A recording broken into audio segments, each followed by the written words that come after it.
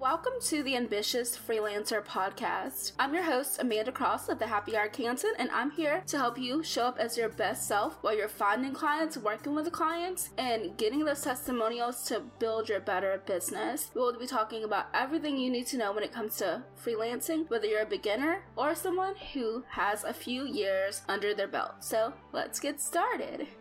Hello everyone, and welcome to episode 30 of the Ambitious Freelancer Podcast. Can you believe we're on 30? We're on the big 3-0. Woo woo! So today we're going to be talking about how to set client deadlines and what to do if you can't meet a deadline you've set with a client, because, girl, we've all been there, and yeah. So first and foremost, we're going to talk about how to set a deadline with a client, because I think it's really important to understand the first part before you talk about what to do if you can't make that arrangement. So yeah, so the first thing is how to make that client deadline. So I think it's really important to kind of cool down, be collected. When I hired for people to work with me, I don't like when people try to do it right away, because I really don't want your right away work, to be honest. I understand some people are it's easier for them to deliver content right away, but I've just never been that person. I always try to give myself at least a week. So I usually say I'll get it to you within a week or whatever. Sometimes longer, depending on how much the topic is. And so I usually, in that time frame, try to give them a few updates or an update or two between when I talk about it and then when I'm delivering it. And on the day of, I say, hey, I'm wrapping this up. It'll be in your inbox, whatever. So I usually, like I said, give myself a week, depending, maybe more than a week, to be honest, depending on what I'm working on and how big of a project it is, because ain't nobody got time for right away projects. I don't mind taking a project that's due immediately or soon or in the next few days, depending on how much they're paying me and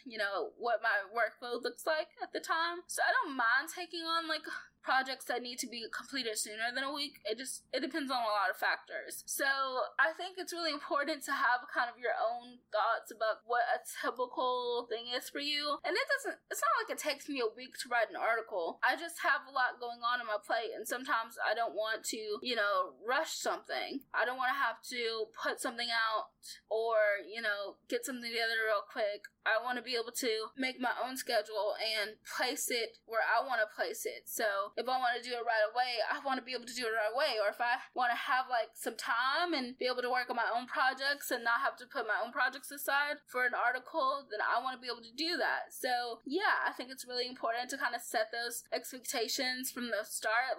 Sometimes they'll give you those expectations, but if they allow you to choose, give yourself time. You don't have to do it right away. I took this course with Abby Peretz, or I think that's how you pronounce her name. I'm not really sure, but she's a successful freelance mom. And so she was talking about how to create, how to schedule out your stuff and talking about creating that buffer time for your life, because you never know. Sometimes stuff happens. Sometimes you will feel bad and you'll be nursing a toothache all day, because that's how it was earlier this week. And you won't get any work done. Or sometimes you'll be, dealing with something around the house or dealing with an internet issue or whatever it happens to be. And if you tell them, oh, I can get you that in 2 days, and what happens in 2 days if your internet just fell to crap or something happened between when you told them 2 days? If you had told them 7 days, yeah, you would have maybe got it done sooner or later, or you know what I'm saying? You don't have to take all 7 days, but giving them 7 days allows you to give yourself some wiggle room to move things around, so you're not interjecting this new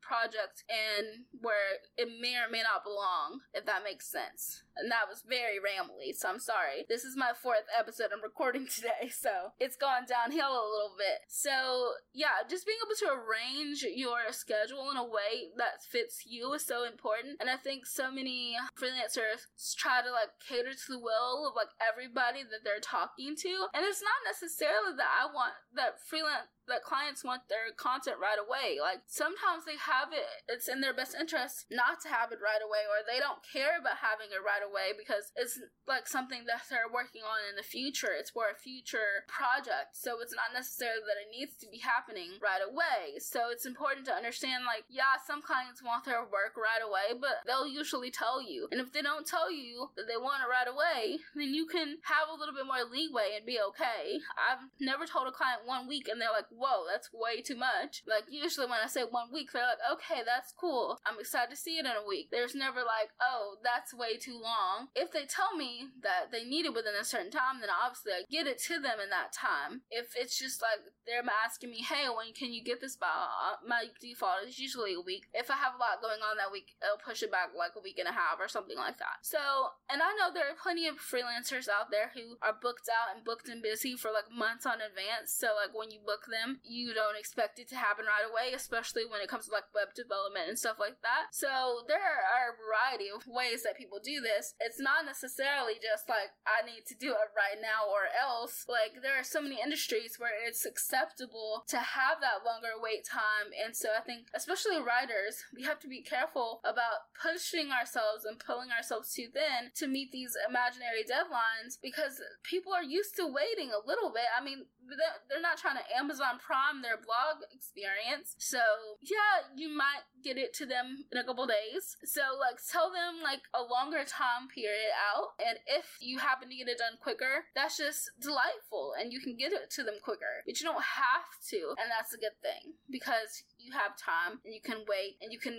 grow and you can see what's going to happen before you say, oh, because if you just said 2 days, then you would have to do it within 2 days. But if you said 7 days, you could do it 1 day, 2 days, 3 days, 4 days. You know, you have a lot more choices on when to deliver the project. Okay, so now what to do when you think you're going to miss a deadline, or you don't know if you're going to make a deadline, and you're like, whoa, I'm really not doing well out here. So I'd say the first thing is to tell them as soon as you know that you can't make the deadline, it's when you should tell them you can't make the deadline. So when you tell them you can't make a deadline, be honest about like where you are in the process and like what's going on, like why you can't make the deadline. You know, be talkative, be honest, be real with them. Like, hey, life got in the way and I had this going on and I couldn't get to this, and so this is what I'm going to be doing to make sure I get it to you as quickly as possible. I need like a day extension or like a 2-day extension, and I'm going to give this to you guys as soon as possible. So that's a great way to go about it. Like, being honest with them is the best policy, because honestly, it's the best policy, because honestly, like, no one wants to be around someone who's not, you know, honest. That's not a great strategy, you guys, of talking. I'm really tired. So yeah, so honesty is the best policy. So when you're doing this, just tell them, hey, like, life got in the way, or I had this going on, or I had this spring up last minute, and just be honest with that. And the sooner you tell them that you think you'll miss the deadline, the better. So don't try to wait till the last minute. Don't try to wait till the day of to tell them, because you never know what's going on their end. And if you're gonna work with the client again after this, like, be honest with yourself, understand what the time looks like for you, and see like, hey, what made this project run behind? Was it a personal thing? Was it something with a project? Did I have to do more research than I thought? Did I procrastinate? Like, just be honest with yourself. Do an honest assessment with yourself about why you couldn't make the deadline in time. And so that way, if you do work with them again after you didn't meet the deadline, you work with them on another project, you'll be able to actually price the project better, understand the project better, set the timeline for the project better on other projects going forward. So it's okay to have a mistake, but I would try to minimize future mistakes, because, you know, you set this deadline, you talked with them, this is the deadline you gave, and you couldn't meet that, or what have you. If they give you the deadline, I try your hardest to make the deadline and make sure it was on time. I've had deadline mishaps before. Not a lot of them. One happened like when I had like a serious like power outage for like days on end, so that was awkward. Relationship kind of ended kind of messily, but like literally I was late because tornado came like right down my street but didn't hit my house, but also took down all the power. So that was interesting, because like, how do you explain that, because I think I had been late before. Like, it was like a really bad part of my life too, because it was like the summer of 2017, I believe, or maybe, I think it was the summer of 2017, not 2018, but like it was a really hard summer for me, because that was the first summer, it was like the summer kind of going into the fall, so like that was a really hard time for me, guys, because like your girl was so depressed because of school and not having school. And no, it was the summer of 2018, because the summer of 2017